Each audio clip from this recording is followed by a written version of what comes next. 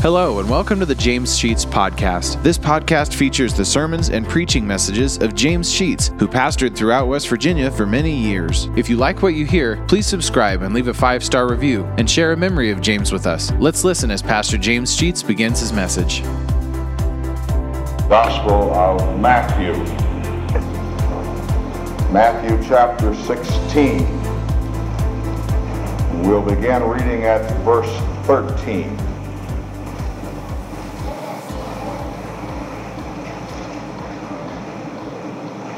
Going to be speaking on the subject of who am I?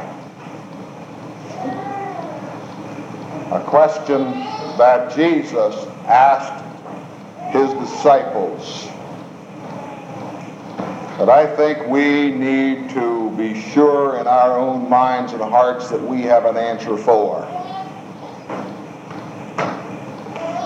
Matthew chapter 16, beginning at verse 13, when Jesus came into the coasts of Caesarea Philippi, he asked his disciples, saying, "Whom do men say that I, the Son of Man, am?"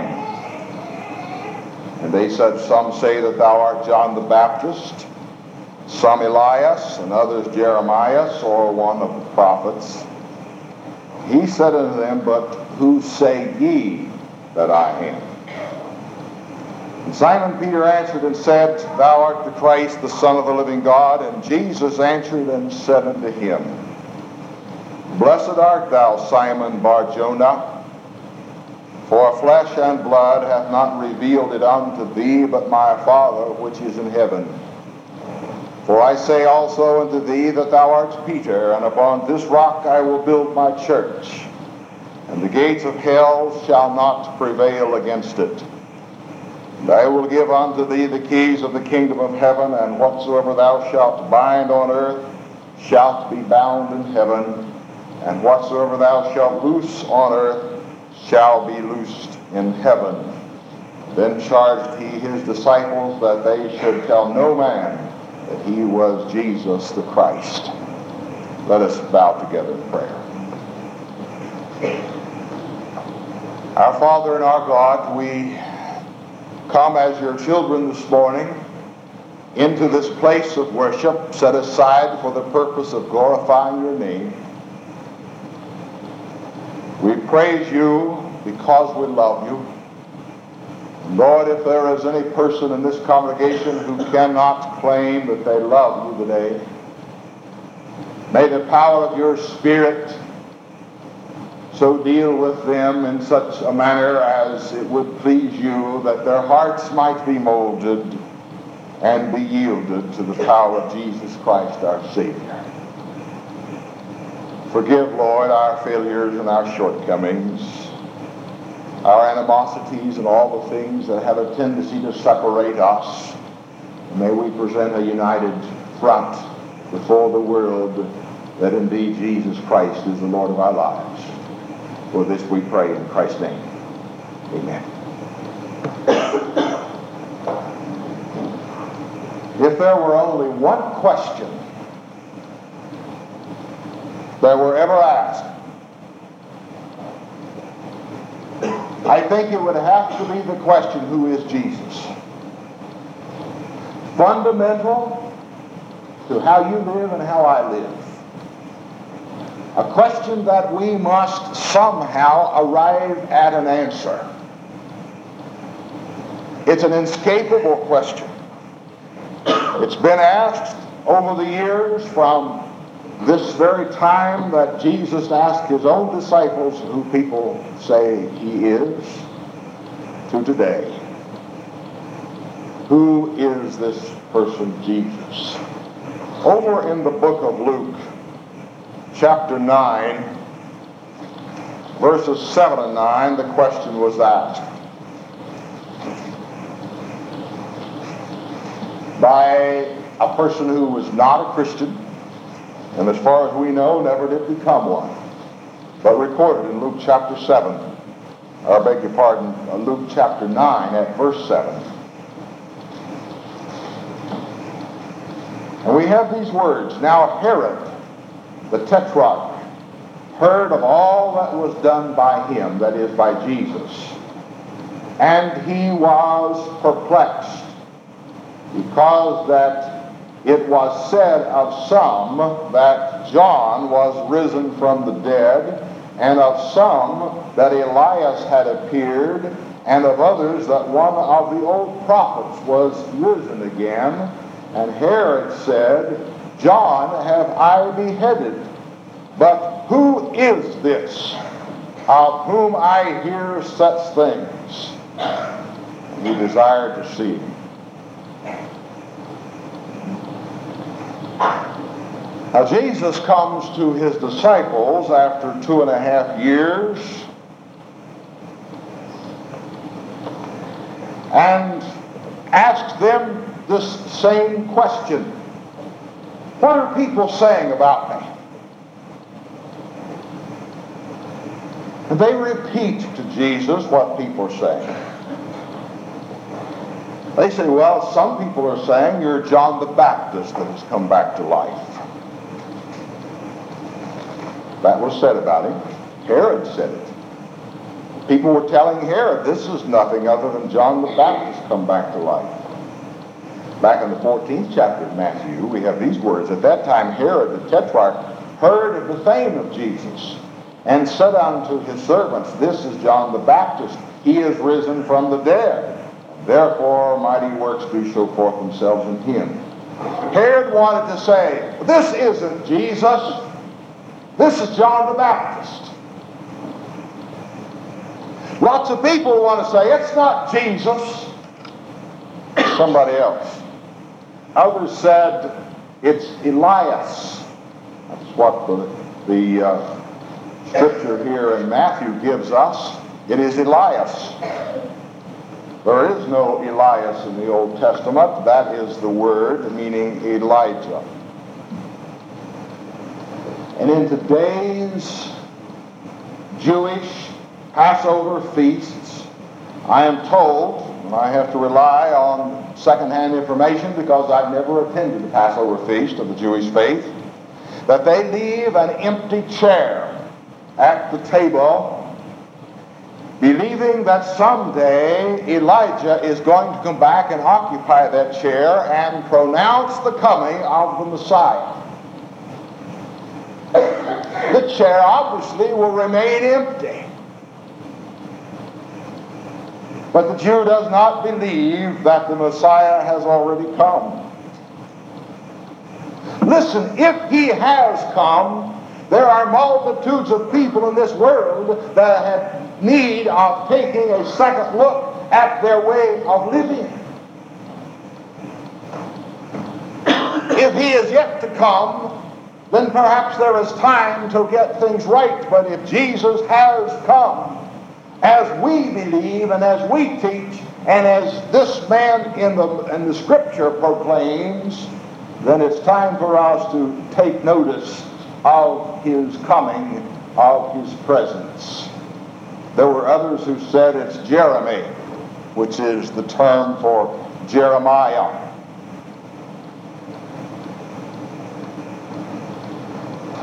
I don't know if you are aware of this or not, but in 2 Maccabees, which is one of the books of the Apocrypha, books that were written during the time that the scriptures were being written but were never adopted into our Bible, there is a story in 2 Maccabees that Jeremiah actually took the ark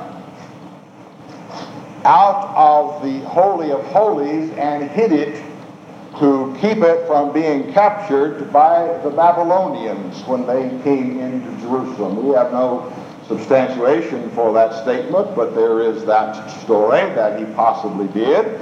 And the Jew believed that possibly Jeremiah was going to come back and take the ark and replace it in its rightful place. Whatever the story might be, all of the people in Jesus' day were saying, he's somebody else. He is not the Messiah. Pilate thought he was somebody else.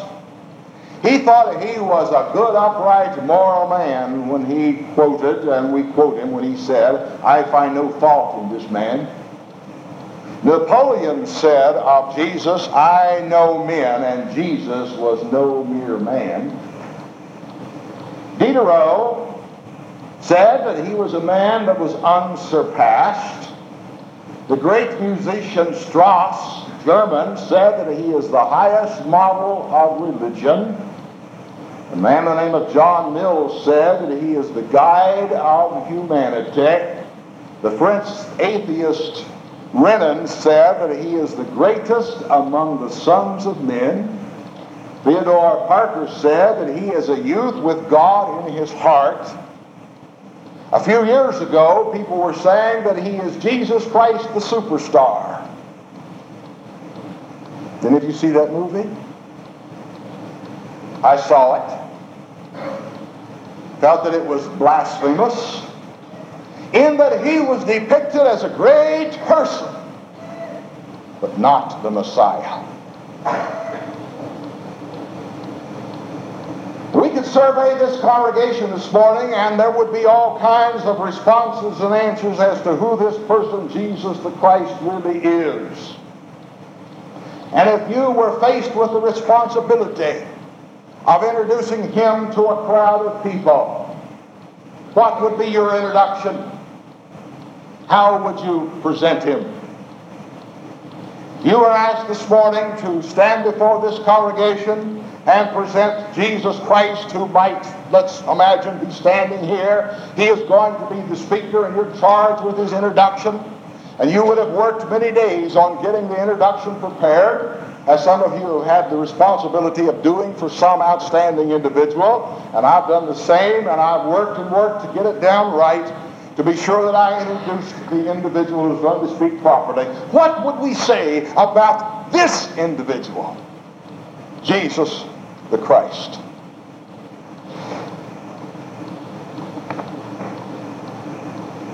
Let me tell you one of the things that I would want to say in my introduction, that he's my friend. And I know him very personally. I do not know him by hearsay, but I know him by a personal introduction and a life of many years of relationship and communion with him. If you have not had that fellowship with him, you would be falling short in being able to say, "This is my good friend."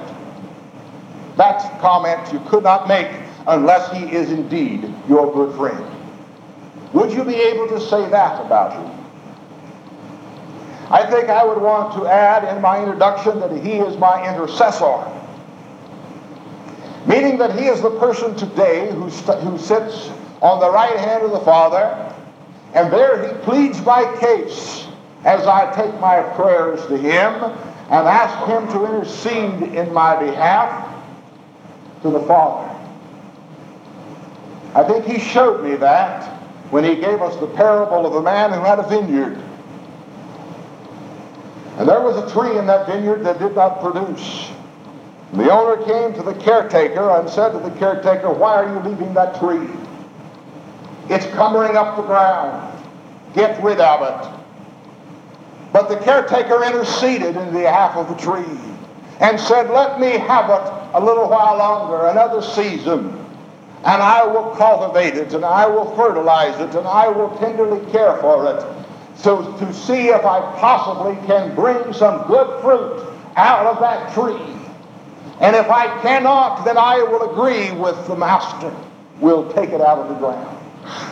I believe Jesus pleads for our very life before the Father, as he would say to the caretaker, "Jesus, why are you cumbering up my vineyard with unproductivity? Let's get some production or get it out of the way." And Jesus intercedes and keeps us from going to our death, because he says, "Let me have them a little while longer. Let me try and plead." I believe that there are people alive today only because God has been interceded with by Jesus on your and my behalf.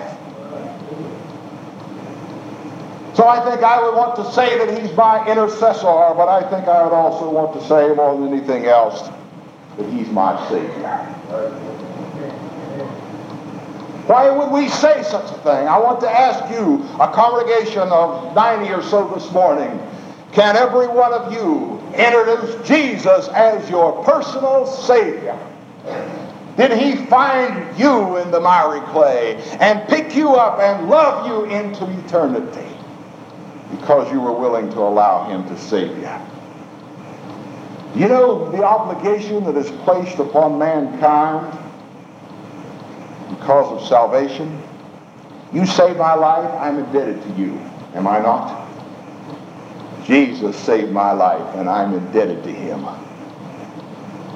I am indebted to him.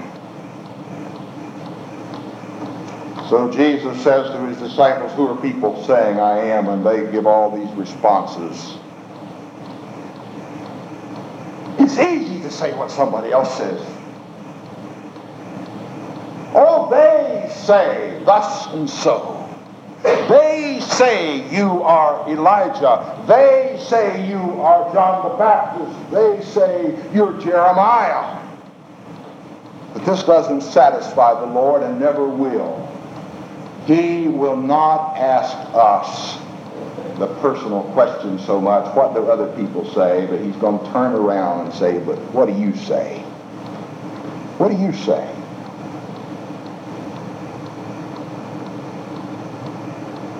Peter answered, you are the Christ, the Son of the living God.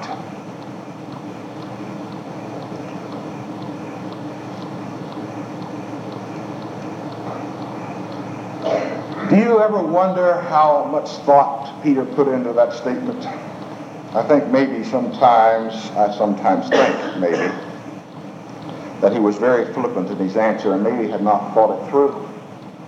And I think sometimes we are so prone to respond, I love my Savior, that we're lying through our teeth when we say it. For this same man who stood this day and said in the face of Jesus, you're the Son of God, you're the Savior, the Son of God, said not many days hence, I never knew that man, when he stood at the trial. And out of the same mouth came two confessions. One who would stand and say, yes, I know Jesus, he's the Son of God. To the other person who would stand, the same person, but out of a different voice, who would say, I tell you, I never knew him. And he cursed when he said it. There are many, many people in this world who with one voice are saying, I want to tell you that I love Jesus Christ, whose life and testimony does not fit the bill.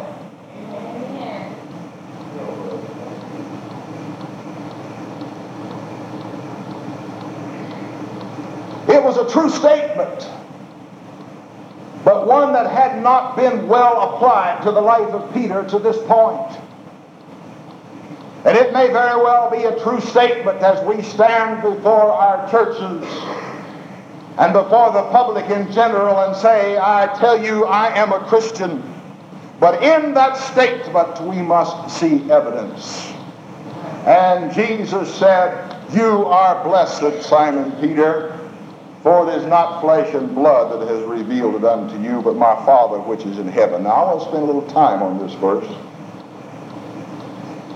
Jesus said to Peter, you didn't get that idea from flesh and blood, from looking at me as a human being. That concept came from God. Now listen to me. There are lots of people who want to look at man or woman, and I'm using man in the general term here, who claims to be a Christian, and see his sin or her sin, see his way of life, see his attitude, and come back with the statement, if that's what it means to be a Christian, I don't want to be one. Now, I want to say two things about that statement. And number one, that's a cop-out.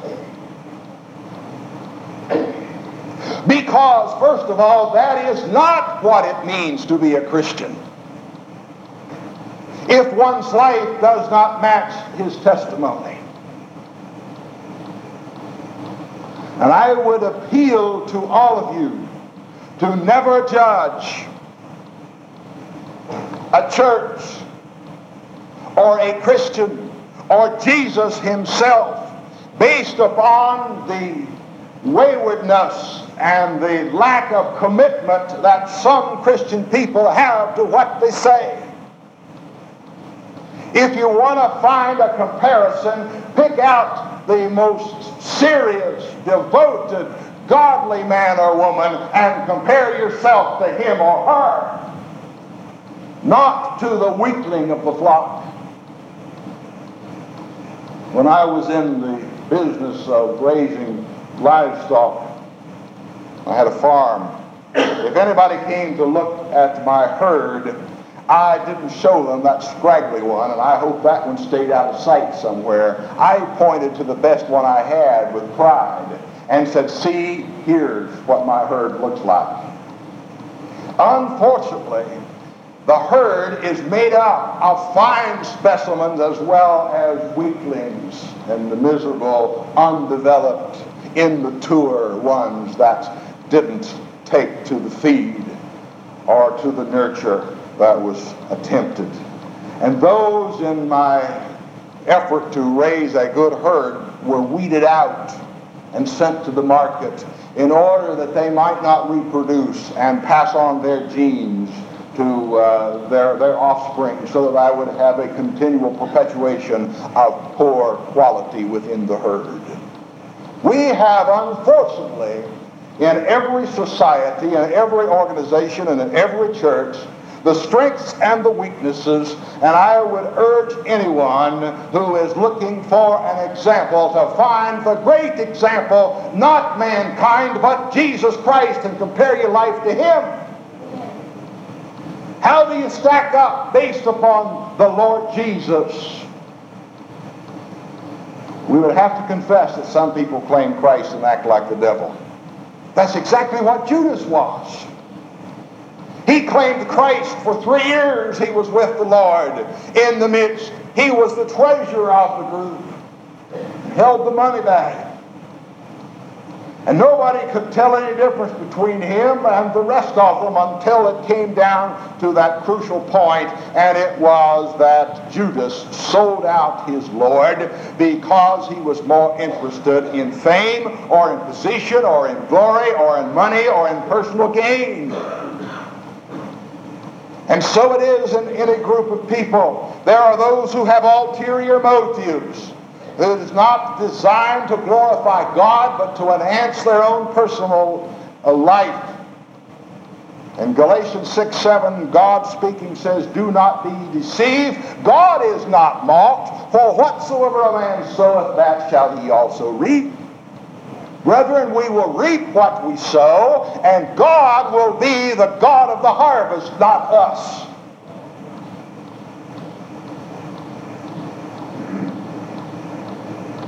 The second prong in that accusation that, boy, if that's what Christianity's like, I don't want any part of it, is that it places a tremendous responsibility on us who are Christian to reveal through our lives what we really say we believe, so that we will draw people to Jesus and not repel them.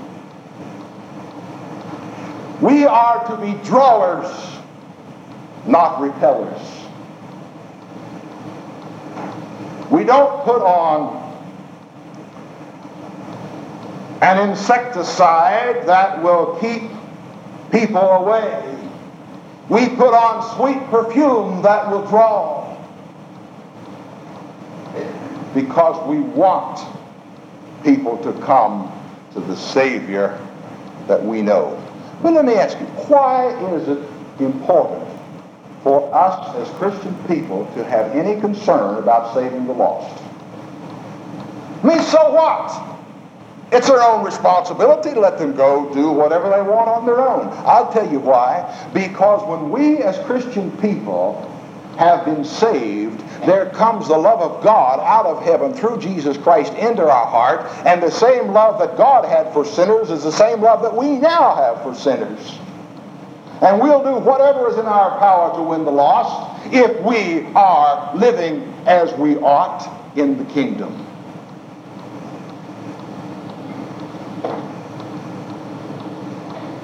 Now, let's conclude. Verse 18. And I say unto thee, that is unto Peter, Jesus speaking, that thou art Peter, and upon this rock I will build my church, and the gates of hell shall not prevail against it. I've spoken on this verse before, and I want to just go over real quickly a couple of things because it's not the main thrust of this morning's message.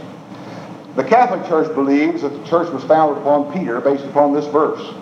But when you understand the meaning of the word Peter, the word Peter means little stone, little rock. You, Peter, are we little. Do you think Jesus built his church upon a little stone? No. He built it on something solid. I think which would be lost in the translation and the reading, I think he said, Peter, you are a little stone, but upon this rock, referring to himself, I build my church. Because throughout the Scripture, we do not find the church built upon men. We find the church built upon the foundation who is Jesus Christ. And the church that is built on Jesus Christ, Jesus himself says here in this verse 18, that the gates of hell shall not prevail against it. Now, it did not say that the gates of hell wouldn't try the gates of the church. It says they won't succeed. The gates of hell are not capable with all of the powers, and that means that the gates evidently would be open and all the powers would come out of hell. Satan and all of his angels would make his onslaught against the church, that the church will survive, it will prevail, the devil will be defeated ultimately. There is a hymn in our hymn book that we don't sing, and probably most of us don't know it. But I want to read it to you. It's the church's one foundation is Jesus Christ her Lord. She is his new creation by water and the word. From heaven he came and sought her to be his holy bride.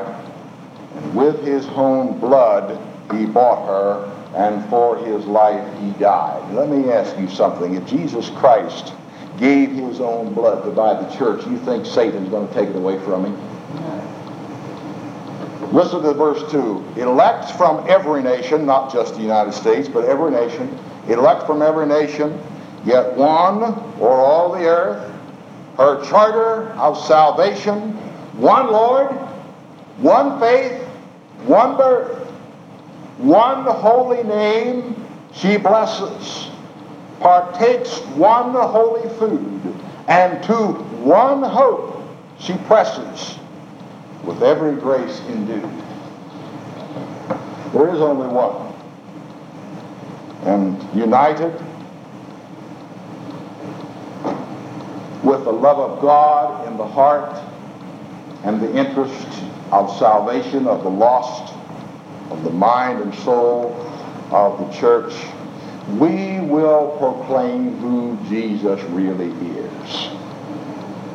We want this message made clear in this community and every other community of the world that this church serves Jesus Christ, the Son of the living God, but the Savior of every one of our souls. I want to ask you this morning if you are saved. Can you introduce him as your Savior? If you can't, there's going to be an invitation made. That's the extent of the invitation this morning. If you're not a Christian, if you're not saved, if you cannot introduce Jesus Christ as your personal friend, Won't you receive him into your heart and life this morning? Step out of that pew and come on down this aisle, and I'll meet you down here. And you can proclaim him for what he really is. Not just the Son of God, but more personal, Savior of your soul. Let us pray. Thank you for listening to today's message. If you like what you hear, hit the subscribe button. You'll receive automatic notifications and downloads when a new message is added to the podcast. Also, please leave a 5-star review and take the opportunity to share stories, memories, and appreciation for James Sheets and how God used him to impact your life. If you'd like to know why and how this podcast got started, check out our first episode. Lastly, if you want to donate to help offset the cost of operating this podcast, you'll find a link to our PayPal account in the podcast description, and email us at james.sheets.podcast@gmail.com. Thank you for listening, and remember to trust in God for today and for all of your tomorrows.